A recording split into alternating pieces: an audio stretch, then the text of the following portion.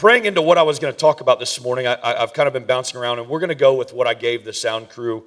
I intended to preach last night, and I had something different planned this morning, but I really feel like I'm just going to share with you what's burning in me instead of just trying to give you one of my top 10 sermons, because I can do that, and that'd be great, and I'm sure it would bless people, but I'm just going to give you what's really burning in me. Before I jump into this, just kind of the sense that I was getting in that last little portion of worship, and I know we were talking and singing about religion and tradition. I want to remind some of you that may be struggling in this room, and I know it's Sunday morning, so there's usually always a couple in the room that kind of struggle with the volume, the noise, the shouting. You know, I deal with that even in our church. You know, there's everyone has preferences, don't we? We all have preferences, but our preferences really are irrelevant when it comes to the Spirit of God. For example, I can tell a lot about a person by just spending a few minutes with them in their home. Not in a coffee shop, in their home. I could find out about Kevin and his family if I step into his home. How they decorate their home will tell me a lot about who they are. You come into my house, you're going to find out real quick. There's shotguns and there's deer heads and there's like dead animals everywhere. You will find out, it's easy to identify who I am by stepping into my living room, stepping into my den, stepping into my office, you know, thousands of deer sheds and antlers everywhere. And it's very easy. You can find out who someone is by stepping into their living room. And the Father gives us a very good description of who He is in Revelation chapter 4 when He gives us a small glimpse inside His living room. There's a throne that He sits on. There's 24 elders around that throne. There are 6 winged beasts with eyes all over them, inside and out, that fly around His throne. There is lightning and there is thunder. And can I tell you, church, it is not some quiet environment where we just bless God. Have you ever been in a thunderstorm? You're from this region, you've been in a thunderstorm. Have you ever heard like the ground shake because of thunder? Felt it? Terrifying at times. Add 6 winged creatures flying around the throne. Add lightning. Add the roar of the sea of the cloud of witnesses to that picture, and that's a glimpse of what the Father's living room looks like. In essence, He sits there and He's comfortable in that environment.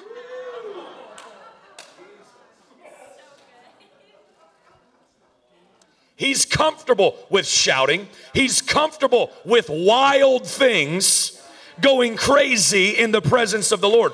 You know what? I've had a word for Canada for years. The Lord is wanting to undomesticate you and rewild you back into your original design. You're not made for Sunday morning Christianity as a domesticated house cat. No, the Lord wants to loose you into your wild nature. Wild and free. Wild and free. You know what? That manifests itself in worship. That's why when the ground began to shake in here, it actually did. Like I felt the floor moving. The projector screen is bouncing. I'm like, man, this is awesome. Like we're singing, let the ground begin to, the ground is actually shaking.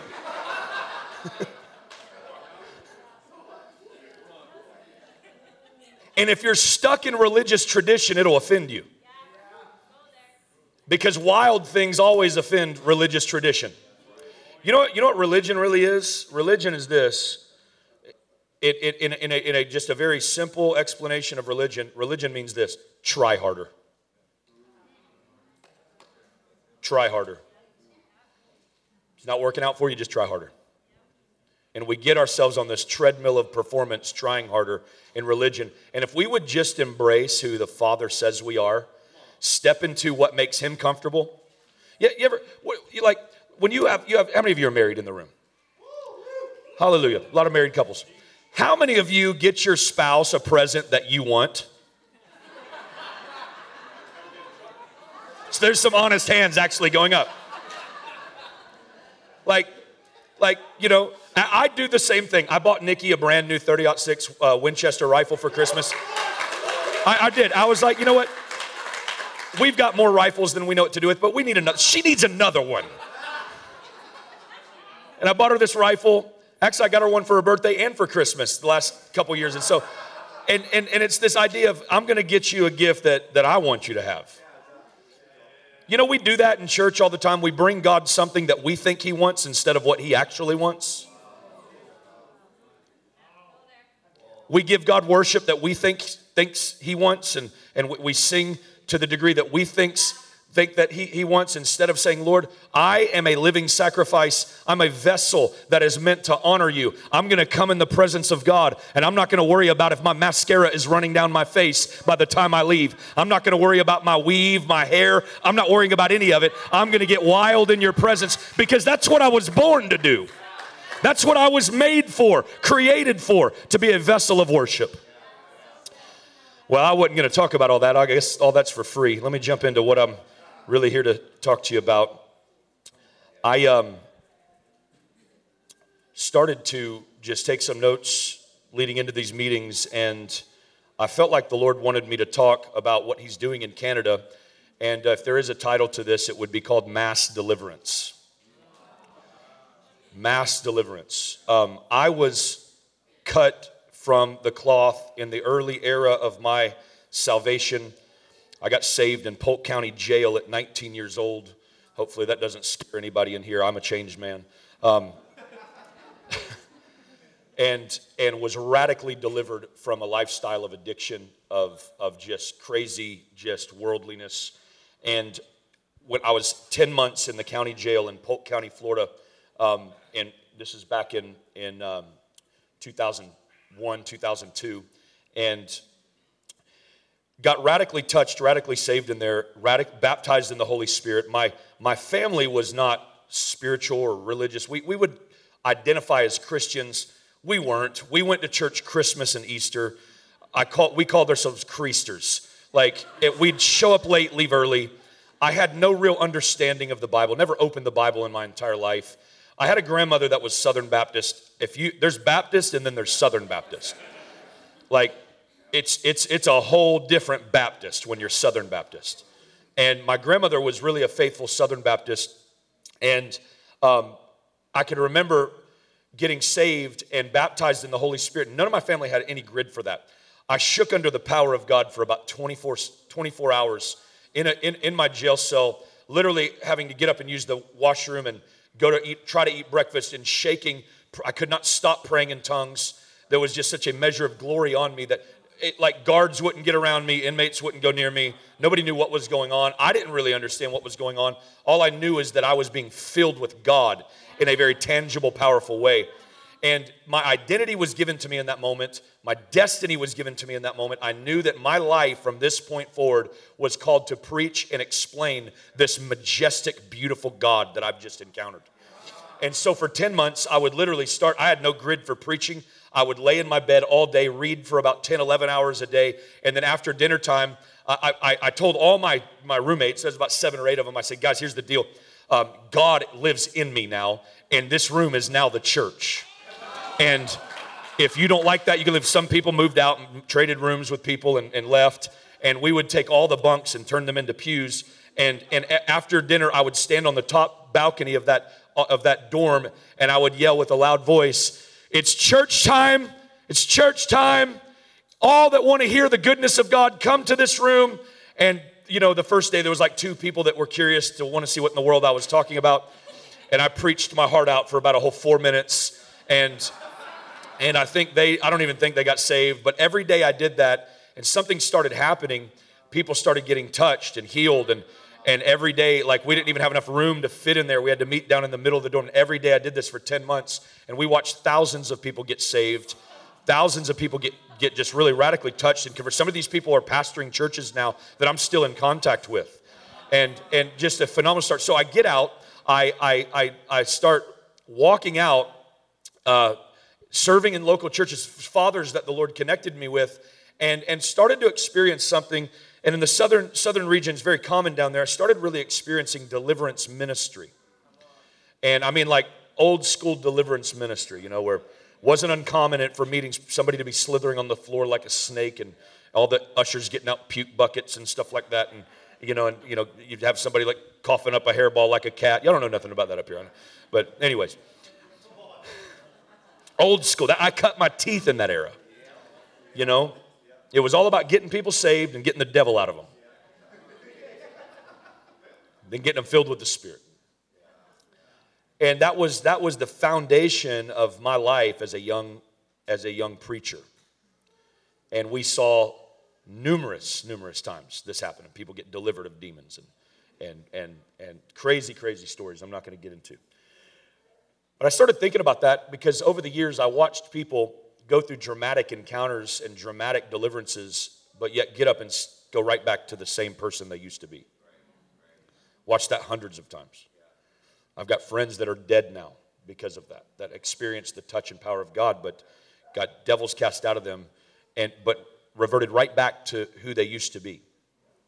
Over the years, I've pondered on this so much, and I think I've really come to a conclusion of why this is. There is such an inadequate revelation of the perfect love of God that the church has given over the years, that if you can get the devil out of someone, but they don't know who the Father really is, and they don't understand the love of God and who the Father really calls them, they are still an orphan, wandering, trying to find love, but just in all the wrong places. I really believe by the Spirit the Lord wants to bring mass deliverance to this nation. Mass deliverance to the nation of Canada. Although it's not going to look the way that, and how I was brought up, how I thought that would look. I've been in services where mass deliverance would take place, and I'm sure you have overseas and things like that, where you just see demons just coming out of everybody. I really believe the Lord wants to bring mass deliverance to this nation. I don't think it's going to look that way, though.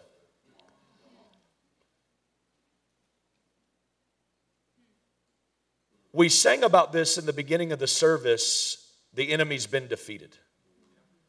We proclaim that, but many Christians spend their whole life believing that the enemy still has power. We sing songs, the enemy has been defeated. Death couldn't hold you down, right? But so many of us believe that Satan still has a measure of power in the earth today over the believer. I'm here to tell you, friend, he does not. He absolutely does not. I saw this image on Facebook one time, and it really, I'm in your church, so I'm not going to say it the way I would in mine. It really irritated me. And the picture was this description of Jesus and Satan arm wrestling. And it was like this, both of them had massive biceps and veins popping out, and it looked like this intense struggle.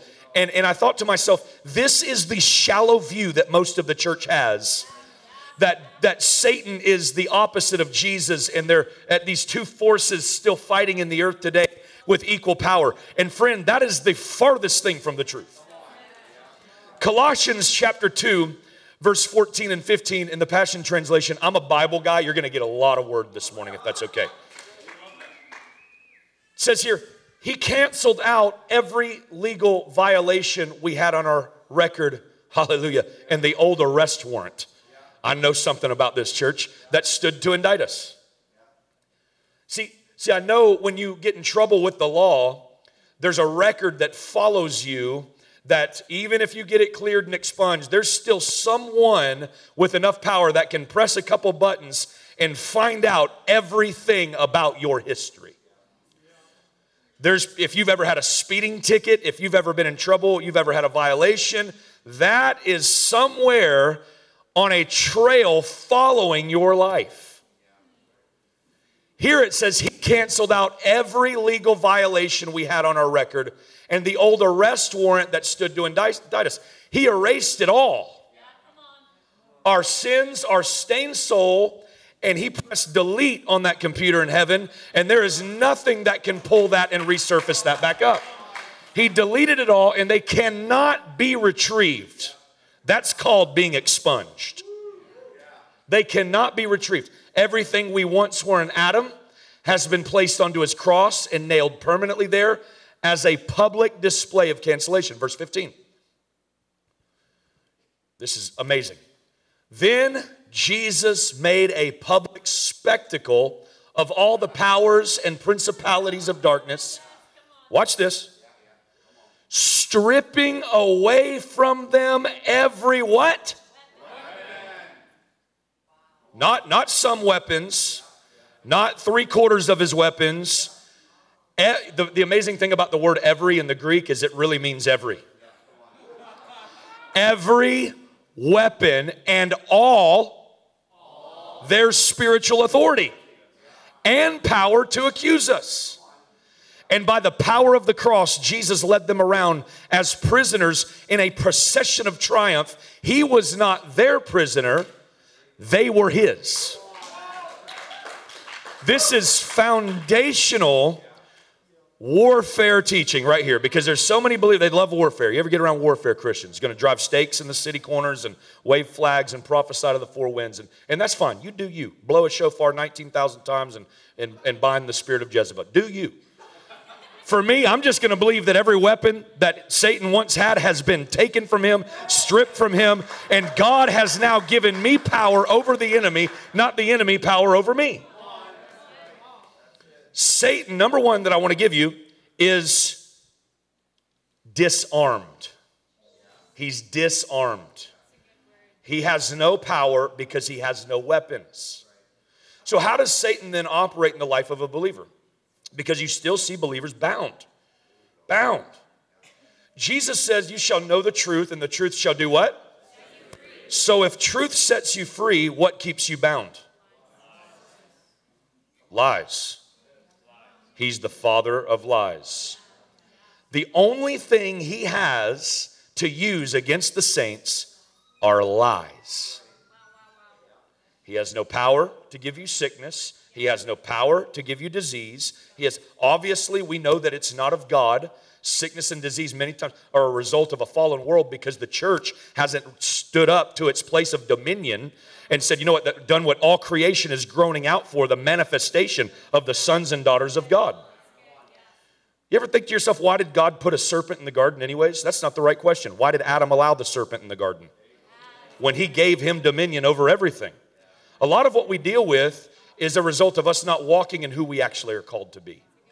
Not that Satan has power. He has no power. All he has to work with are lies. So God's going to give mass deliverance, I believe, and it's going to be untethering us from the old way of thinking and the lies that Satan tries to bring. Romans chapter 5, 1 and 2. Romans chapter 5, I really want to build off this foundational scripture here this morning. Our faith in Jesus transfers God's righteousness to us, and now he declares us flawless in his eyes. This is the number one lie that the enemy tries to get the saints to believe, that you are not right with God. When this scripture, Paul says in Romans, our faith in Jesus transfers God's righteousness to us, and now he declares us flawless in his eyes. Let me tell you something, friend. From the first second you got born again, you are just as righteous. You are no more righteous if you do a 40-day water fast, hide in a cave, pray in tongues for 14 days straight than you were when you first got born again. You are equally as flawless in God's eyes. You can't grow in righteousness. You only grow in your understanding of righteousness. Our faith in Jesus transfers God's righteousness to us, and now he declares us flawless in his eyes. This is what I'll tell you, Chris Mathis' translation of that scripture. The Father sees you the same way he sees his Son. What if we believed that? Like that we didn't see ourselves as just these, we're just down here, and I know you call me a son, but I really feel like I'm a worm, and you really are very far off, and you don't really care about me. What if we really believed that he sees me the same way he sees his Son? Throw that scripture back up, please. Faith in Jesus transfers God's righteousness to us, and now he declares us flawless in his eyes. This means we can now enjoy true and lasting peace with God, all because of what our Lord Jesus, the Anointed One, has done for us. Verse 2, our faith guarantees us permanent access into this marvelous kindness. There it is. That has given us a perfect relationship with God. You know what the enemy wants you to believe? That your relationship with God is not perfect. Because of your struggles, because of your weaknesses, because of maybe mishaps in life, and the enemy wants to highlight those to create a stronghold in your thinking that makes you think, well, I'm separate from God now. We've preached this for years in the church. Sin separates us from what? God, right? How many of you have heard that? No, it does not. Are you kidding me? Adam fell, and the first thing that the Father did was go looking for him.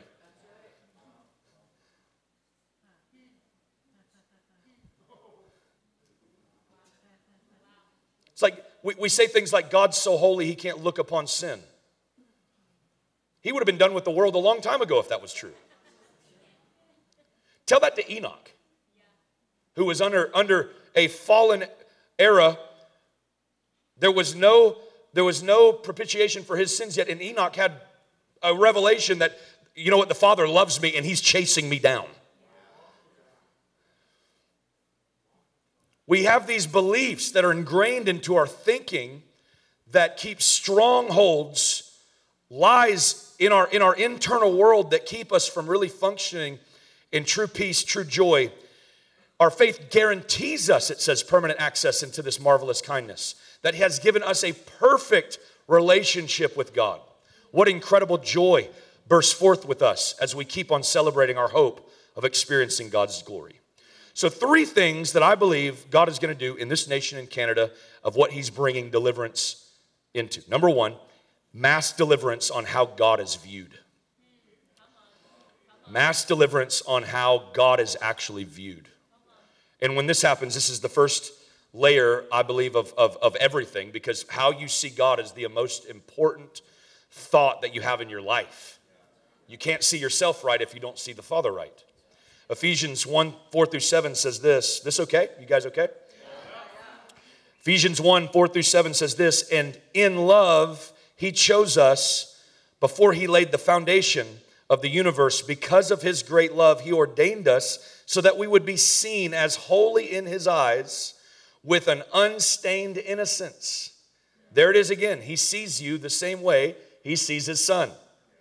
For it was always in his perfect plan to adopt us as his delightful children. I love that. He delights in you. Through our union with Jesus, the Anointed One, so that his tremendous love that cascades over us would glorify his grace. For the same love he has for the beloved Jesus, he has for us. There it is again. He sees you the same way he sees his son. And this unfolding plan brings him great pleasure, since we are now joined to Christ and have been given the treasures of redemption by his blood, the total cancellation of all our sins. All because of the cascading riches of his grace. You guys are a house that's connected with Bethel. You would have heard this right here before. Why did Jesus come? To reveal the Father. It's the only purpose he came, was to reveal the Father. Well, wait a minute, Pastor Chris, wait a minute. Didn't Jesus come to die on the cross for my sins? That was not his main purpose. That was a byproduct of his main purpose. That was not his main purpose. His main purpose wasn't to die on Calvary for the sins of the world. That was a byproduct. That was a demonstration of revealing to the world who the Father was. I'm going to help you today. This will help you. Jesus came to reveal the Father's love. I'll prove it to you. John 17:4, Jesus says this. He's praying. This is actually the Lord's Prayer. The Lord's Prayer is not the one that we know of, our Father which art in heaven, hallowed be thy name. That's actually the Apostles' Prayer, because Jesus never sinned. And if it was his prayer, he wouldn't have had to ask God for forgiveness. This is the Lord's Prayer right here, John 17. He says, I've glorified you on the earth. I have finished the work which you've given me to do. Jesus is making a public declaration in prayer to the Father. I have finished. It's done. I've finished. Wait a minute. He didn't go to the cross yet. He said here, I have finished. At Calvary, he said, it is finished. I have finished and it is finished are two different things. I have finished the work which is the work that Jesus really came for, which was to reveal who the Father was. It finished means the old system of the old demanding covenant was over. That era is done. The old covenant, it's very interesting. People don't really understand this a lot because the old covenant was, the law, for example, was not given to make you and I holy. It's impossible. It wasn't given to make us holy. The law was actually given to make us realize how deprived we actually really are and how much we need a Savior. That's why the law was given. It wasn't meant to make you holy. You could fulfill all the law? Yeah, right.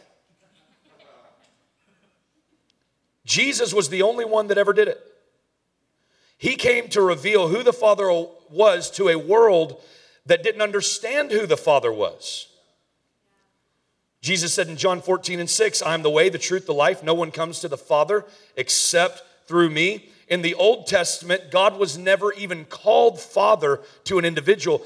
I think 2 times, maybe 3, he was referenced as the Father of Israel. Every other time they called him other names, like Yahweh, like Jehovah Jireh. They called him all these names that described who he was.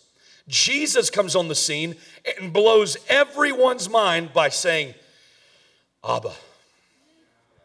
Jesus never called him God other than one time, and that was on the cross. My God, why have you forsaken? Every other time, he didn't even call him Yahweh. He called him Abba. Why? What was he saying? It was breaking every religious traditional paradigm. They didn't understand Abba. They understood Yahweh. They understood Jehovah Jireh. They understood the description of who God was, not actually the heartbeat of who the Father is. So my wife, for example, she cleans my clothes and she cooks my food, but I don't call her my cook and I don't call her my cleaner. Pretty wise, isn't it? But yet we'll call God Jehovah Jireh. That was a description in the Old Covenant, in the shadow books. They did not have a superior revelation. Even the law of Moses. I don't know if I should go here or not. The law of Moses is just that, the law of Moses.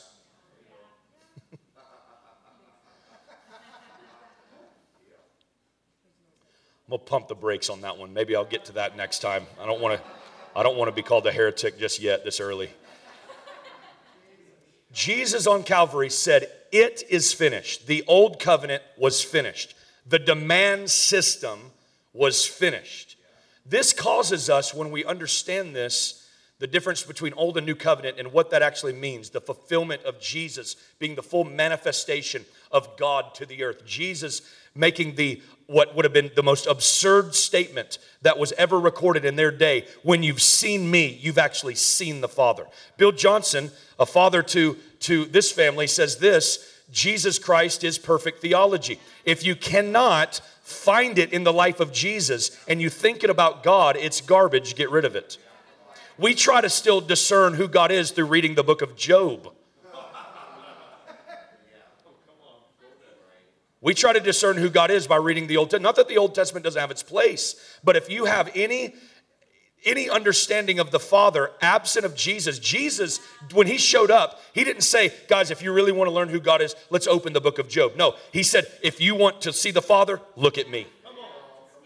Look at my life. Look at what I do. Watch how I have compassion. Watch how I have grace. Watch how I show mercy. Watch how I show love to the lowest and the outcast. Watch my life, and when you see me, you've seen the Father. So this causes us to see stories in the Bible completely different. This causes me, when I started to gain this understanding deeper, even reading the parables completely different. Because we have parables in the Bible, and we have these titles in our Bible that really are poor descriptions of what Jesus was trying to communicate. For example, the parable of the young rich ruler. He was not a young rich ruler. He was a poor young slave. He was a slave to his possessions. The parable of the prodigal son is not about the prodigal son. The whole thing is about the loving Father. Actually, let's read that one. Luke 15, 11 through 31. I really like this one. because this is, I believe, the perfect picture of who the Father is, and this is what the Lord is coming to Canada to deliver Canada from, especially in the church. Then Jesus said, once there was a father with 2 sons. The younger son came to his father and said, Father, don't you think it's time to give me my share of the estate? Let me pause right there, keep it up. This would have implied in that cultural day that he wished the father was dead and he was cutting ties with him. Father, I really wish you were dead. I'm cutting ties with you. Give me my inheritance. I never want to see you again. That's what this would have communicated culturally in that day. So the father, in his goodness, went ahead and distributed between the 2 sons their inheritance. Shortly after, the younger son packed up all his belongings and traveled off to see the world. He journeyed to a far-off land where he soon wasted all he was given in a binge of extravagant and reckless living.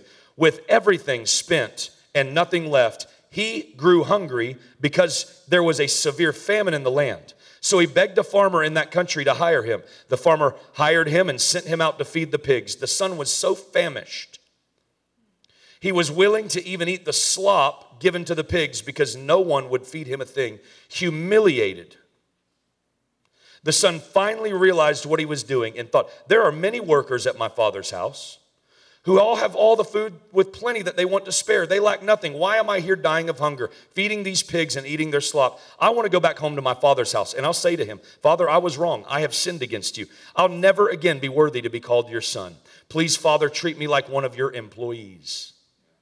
So the young son set off for home from a long distance away. His father saw him coming, dressed as a beggar, and great compassion swelled up in his heart for his son who was returning home. The father raced out to meet him, swept him up in his arms, hugged him dearly, kissed him over and over with tender love. Then the son said, Father, I was wrong. I have sinned against you. I could never deserve to be called your son. Just let me be. The father interrupted and said, Son, you're home now. Turning to his servants, the father said, Quick, bring me my best robe, my very own robe, and I will place it on his shoulder. Bring the ring, the seal of sonship, and I will put it on his finger. And bring out the best shoes you can find for my son. Let's prepare a great feast and celebrate. For my beloved son who was once dead, but now he's alive. Once he was lost, but now he is found. And everyone celebrated with overflowing joy. Now the older brother was out working in the field. When his brother returned and he approached the house, he heard the music of celebration and dancing. And he called over one of the servants and asked, What's going on? The servant replied, It's your younger brother. He's returned home and your father is throwing a party to celebrate his homecoming. The older brother soon became angry and refused to go in to celebrate. So his father came out and pleaded with him, Come and enjoy the feast with us. The son said, Father, listen, how many years have I worked like a slave for you? Performing every duty you've asked as a faithful son. You know what? He's a description of most of your modern day North American church. Performance. Prove, produce, and perform. We see God as an employer instead of a father. But you've never thrown a party for me because of my faithfulness. You know what? He was right. Here's what the father says. The son still says, Never once have you given me a goat that I could feast on and celebrate with my friends, as this son of yours is doing here. Look at him. He comes back after wasting your wealth on prostitutes and reckless living. I find it fascinating that the brother knew where he was, but didn't have the love and the ability to get out of the 4 walls of his father's house and go after him.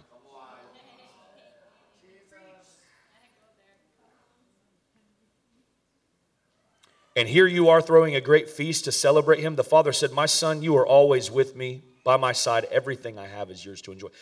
We read this. I know that's a lot. We read this, but it's a perfect description of who the Father is. This is what Jesus is doing when he's teaching these parables. He's not saying this is going to be a good Bible story to preach in churches 2,000 years from now. He's saying, guys, I'm going to tell you who my Father is. This is who he is. A father had 2 sons. And one son was so offended with the father that he came to him and said, I wish you were dead. I don't want to be a part of you anymore. Give me my inheritance. And this father is so good that he gives it to him.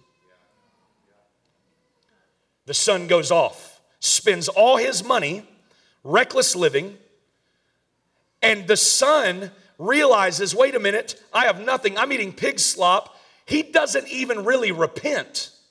He goes back to the Father based on need. There was no repentance. There was no conviction. It was actually, I'm hungry. It was actually, you know what? My servants in my Father's house have it better than this. I'll go back. It wasn't even real repentance. It wasn't real conviction. It was need. Yet the Father is still there looking at him, runs to him, embraces him, puts a robe on, puts a ring of sonship on, which in that day would have represented this. Now, here's the deal. I know how I parent, a little bit different than how the Father parents us. Because if my kids spend all my money, I'm not getting ready to give them authority to the checking account again on day one when they come home. But this Father did. That seal of sonship would mean you have authority now to make decisions on behalf of the family again. You have the ability to transact money, finances, buy, sell land. And he put the seal of sonship on his finger that would have communicated he has just as much authority now as the day he did when he left. Puts a robe on him, gets shoes. You ever heard we've heard in children's church about the armor of God. It's called the armor of God, not the armor of Rome. You know that, right? So we've created these pictures of Roman warfare armor. What if the helmet of salvation was a crown of royalty? What if the breastplate of righteousness was a robe that signified who you are? What if the sword in the Spirit wasn't just a sword, it was a scepter? What if the shoes were not metal plates to keep your feet from getting struck by a sword doing warfare? What if it was shoes of royalty that everywhere you walked, what you have on communicates that you belong to your Father in heaven? It's not the armor of Rome, it's the armor of God.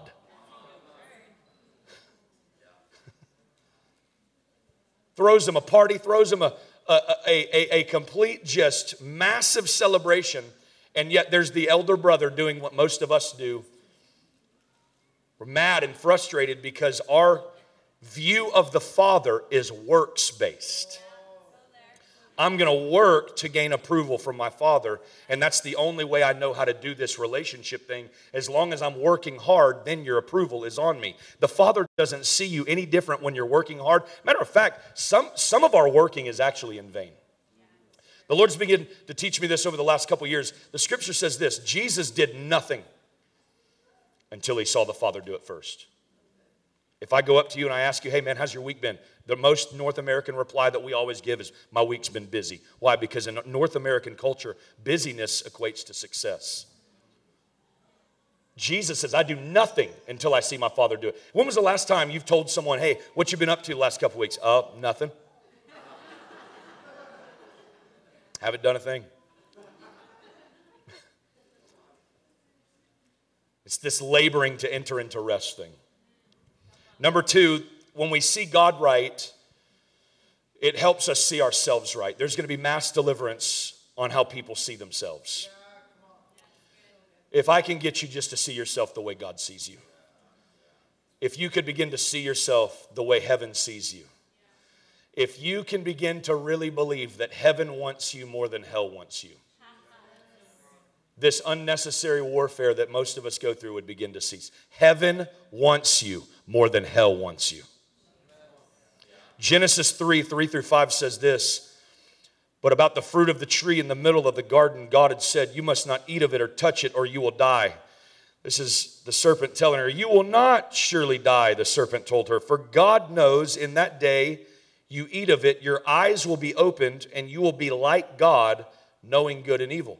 The enemy was trying to trick her into thinking that she needed to be something that she already actually was. If you eat it, you'll be like God. That's why God does it. Well, she was already like God. She was already perfect. She was already complete. She was already like God. And so are you. It goes right back to the foundation that we started with. You are perfectly righteous in His eyes. You are already like God. And the enemy will try to get you on a treadmill of performance, trying to get you to do more so that you feel like you're closer to God by your works and your doing. It's not about your doing, it's about your being. It's about your being. The enemy has one goal, and it's to deceive you out of your divine identity. It's not to get you to sin. That's just a fruit of not knowing who you are. Sin's not even in the equation. If he can keep you from not knowing who you are, sin naturally follows. If you know who you are in Christ Jesus, all the obstacles and stumbling blocks just begin to fall to the wayside. I don't know if I'm going to have time to get through all of this because I got a lot more Bible. What I want to do is, why don't we get the keyboarder to come up and the team, and I'm just going to minister this last little bit because I know it's noon. And Peter even struggled, we talked about him last night, with seeing himself appropriately. Luke chapter 22, 54 through 64, this is probably one of the most powerful passages of Scripture to me personally that I've ever read. Luke 22, 54 through 64. This passage of Scripture has really wrecked me and changed my life. About how to see God and how I see myself. That's what it says. Having arrested him, they led him and brought him into the high priest's house. But Peter followed at a distance. When they arrested Jesus, Peter, following at a distance, he was still right there close enough in the temple, in the courts, to be able to see what was going on. He was following at a distance. I believe it's such a prophetic picture of many Christians today. I'm going to get close enough to, like, I'm close enough to kind of be associated with them, but I'm far enough away where I'm really not, type thing. Peter followed at a distance, verse 55, and when they had kindled a fire in the midst of the courtyard, they sat down together. Peter sat among them, and a certain servant girl, seeing him as he sat by the fire, looked at him intently and said, "This man was also with him." But he denied him, saying, "Woman, I do not know him." And after a little while, another saw him and said, "You are also one of them." But Peter said, "Man, I am not." Then after about an hour had passed, another confidently affirmed, saying, "Surely this fellow was also with him, for he is a Galilean." Peter said, "Man, I don't know what you're saying." Let me pause right here and let me just backtrack a little bit, because Jesus and Peter were walking along the day earlier, and Jesus tells Peter, "You're going to deny me." Peter says, "I will not deny you. Don't you know who I am? I'm Apostle Peter. I will go to the grave before I deny you."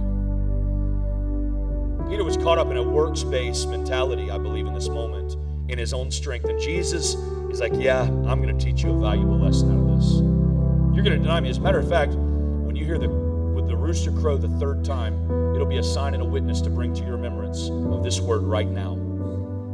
Peter is sitting outside watching Jesus being questioned, slapped, spit upon. He's watching Jesus go through the very beginning portion of his arrest. Peter is close enough right there to watch what's happening, but there's still a group right around Peter that's saying, "You know, I know you. Aren't you one of his?" "No, I'm not. Not one of his followers. No, I'm not." 3 different occasions. "No, I'm not. No, I'm not." But Peter said on verse 60, "I don't even know what you're saying." Immediately while he was still speaking, the rooster crowed. Next verse is probably the most powerful, verse 61. Verse 61, probably the most powerful passage of Scripture to me in all of the Bible. Peter is at his worst moment. He's just publicly denied the Lord. He sees Jesus. As soon as the rooster crows, it says, "And the Lord turned and looked at Peter." Could you imagine the eyes that lock eyes with you in that moment? We would immediately go to shame and condemnation. Jesus was revealing something extremely powerful in this moment that he needed Peter to understand. When you're at your worst, I don't look away from you. I look right at you. And I don't need you to get caught up in your own worst moment. I need you just to get your eyes off that and just lock eyes with me. I believe what Jesus was saying is, don't look over there, Peter. Don't even worry about it. I told you it was going to happen. And I'm not going to show you a kind of father that's going to look away from you at your worst. I'm going to show you what the Father really says about you. Even on your worst day, I'm going to still lock eyes with you. Look at me, Peter. Look at me. Just look at me. Look at these eyes of ravishing love. And Peter was taught a valuable lesson in that moment. He ran and wept bitterly. And it wasn't weeping in shame and in condemnation. I believe it was weeping of, that's the Father's love for me. That's the Father's love for me. We preach that Peter went back to his old ways when he went fishing. I don't think Peter was just disgruntled going back to his old life of business. I think Peter was trying to recapture something. I need to go back to where I first met him. I'm going to go back to that boat. I'm going to get on that water. And I'm just going to believe with everything in me that in the same geographical spot that I first met him, they said he was toiling all night. And I believe Peter knew. I just believe Peter probably knew the Lord was going to be walking along that beach. And John perceived it's the Lord. Peter jumps out of the boat, swims to him, and recaptures the first encounter that he ever had right in the exact same spot. The Father's love for you, church, is not looking away from you at your worst. It's looking right at you. He's not ashamed of you. He's not upset with you. He's not mad with you. His loving eyes of kindness and goodness. I get accused all the time of people saying, you're overemphasizing the goodness of God. How can you do that when it's infinity? There's no breadth, no height, no width, no depth. There is nothing that can separate us from it. He's good. He's good. His name is good. And you know what? He calls you good. He loves you. He's not disappointed with you, church. He's not angry with you this morning. He loves you. And I'm telling you, there's coming mass deliverance, because when there's a group of people that can leave buildings like this and know who I am in Christ and feel and know the Father's pleasure over me, you begin to live your life in such a rewired way that everyone around you says, what do you have? That's not religion. That's not tradition. That is presence, that's power, and that is love.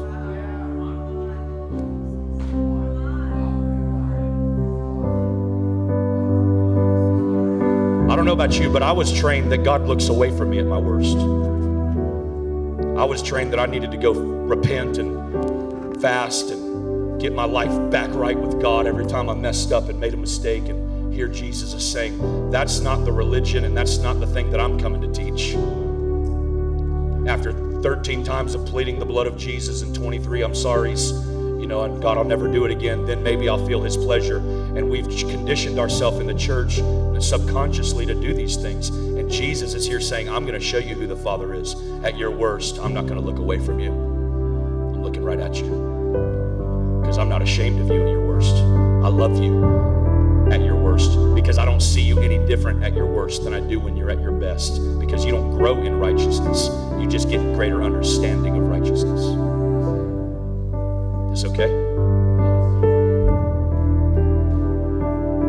Some of you, you've been living in a spiral whirlwind of constant up and downs, of feeling like God loves you and he's pleased with you, and other days feeling like you're just on the bottom and you don't have the pleasure of God. And I'm telling you, he sent me from Edmonton this morning to tell you, this next move of the Spirit, this next revival is going to be a love revival of righteousness, of people knowing who I am in Christ Jesus. And he loves you. He is pleased with this body. He is pleased with this church. He is pleased with this family. He is pleased with you. Yeah, but preacher, you don't know what happened this morning on the way in here. I said some things to my wife I shouldn't have, and maybe yesterday you messed up, and maybe you've done things this past week that you shouldn't have. But listen, that's not who you are. That's not how he sees you. He's pleased with you. He's pleased with you. Man, that sounds like heresy right there. No, listen, that's Jesus. That's Jesus. The woman was caught in adultery in the very act. They said, Jesus, the law says.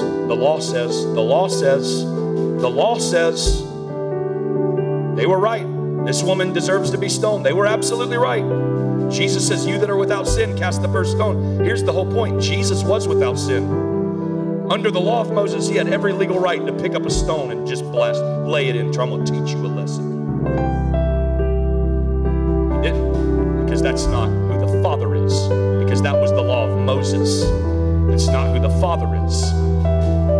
The Father was manifest through Jesus by getting down on one knee, writing in the dirt. And I've heard a lot of preachers talk about what he was writing. I don't think he was writing anything. That's irrelevant. He was trying to get down real low, because when you're in shame, what do? Your head's looking down. You are looking down like this. You don't want to make eye contact. And Jesus, I believe, was getting down, just saying, honey, just look at me. Just look at me. look at me, because when you lock eyes with me, you're going to experience my ravishing love of forgiveness, of grace, of goodness, and I don't condemn you. And yes, I have the right to pick up the stone, but that is not who my Father is.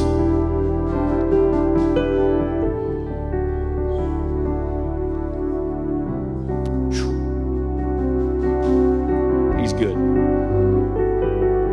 He's good. I just feel like there's people that may need to respond to that. Well, I'm not even going to move on. I just feel like right there, people might need to just respond to that. Maybe you've been living your internal world in this treadmill of performance and trying to work your efforts and do better. Listen, I said it from the beginning. Religion is try harder.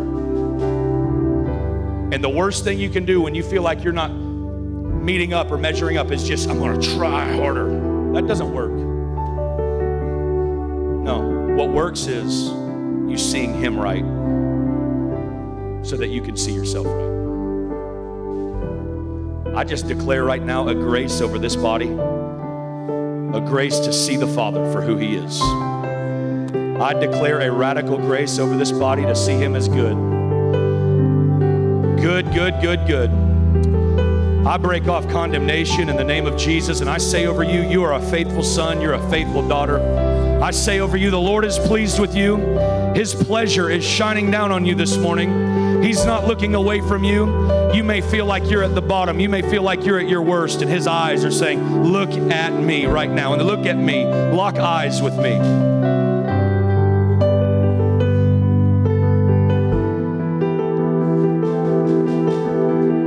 Come on, there's grace to recapture that.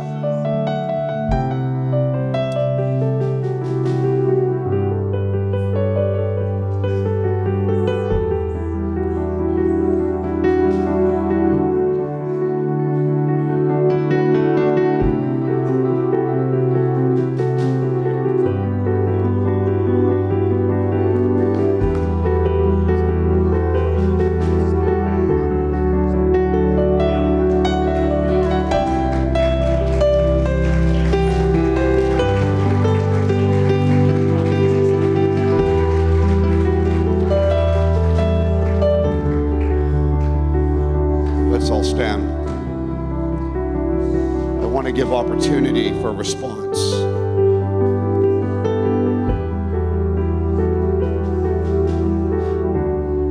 In the Spirit, I see pathways. Right now, pathways.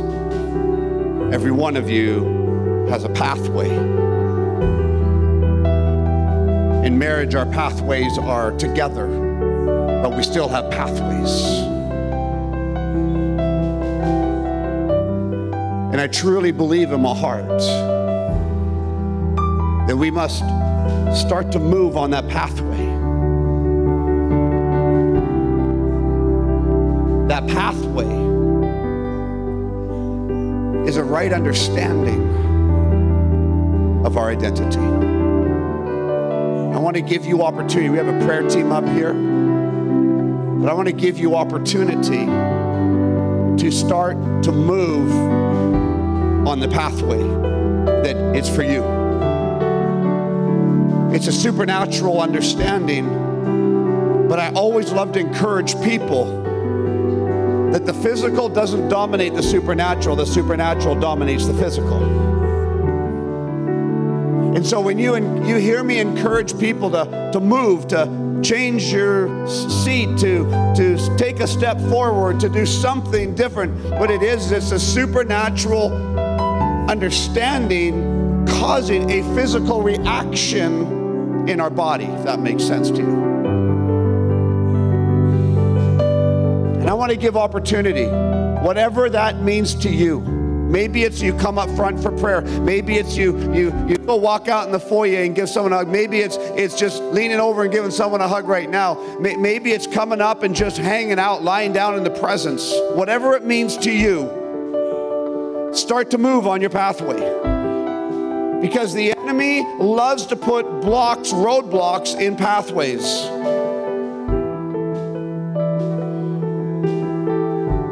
But Jesus, He's kicked all the roadblocks away. with resurrected power. So I'm going to ask you, if you get a sense in your spirit, come up front right now. Right now. I truly believe right now. Just start moving. For whatever reason it might be to break off a religious mindset. It might be to break off something. It could be that you're frustrated at a pastor asking you to do something. Then don't come up front, but do something. Do something. Not that long ago, I talked with somebody and they shared with me after the service. And they said I knew I should have responded, but I was so stubborn in my own spirit, I didn't want anyone telling me what I needed to do, but only God. Would you pray for me now? And I looked at him and said, no. They said, well, what do you mean? I'll pray for you. But there's a different moment of time that happens. That moment on the cross, we can never regain again, but we can experience the outflow from a resurrected Lord and Savior. And they said, well, I just didn't want to do what someone said to do. And I said, you don't have to do what someone says to do, but sometimes you have to do something. To do something. To break the chains. Because that person had been verbally abused and traumatized by a pastor, by a leader in the past. I want to encourage you. It's interesting, I see right now, I actually see, it's like a vision of the prodigal son, but the father standing on the hill, excited and celebrating.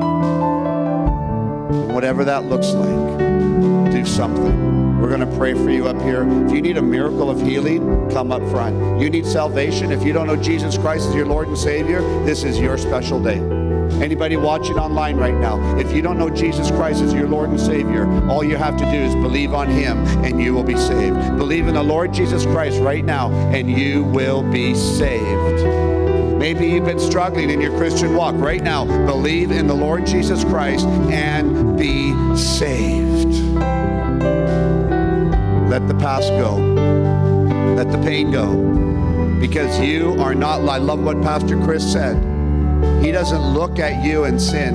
He looks at who you are and who He loves. He's not looking at you as a mess. He's looking at you as more than a conqueror.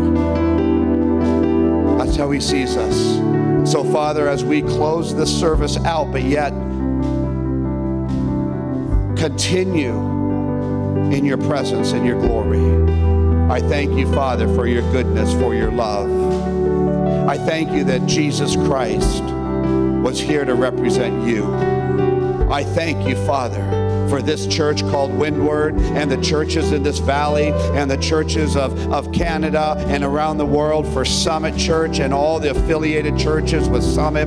We bless them and we say thank you, Father. Thank you, Lord God, for this is a day that you have made and we will celebrate and rejoice in this day. I pray for safe travel for Pastor Chris as he heads home to his wife and family.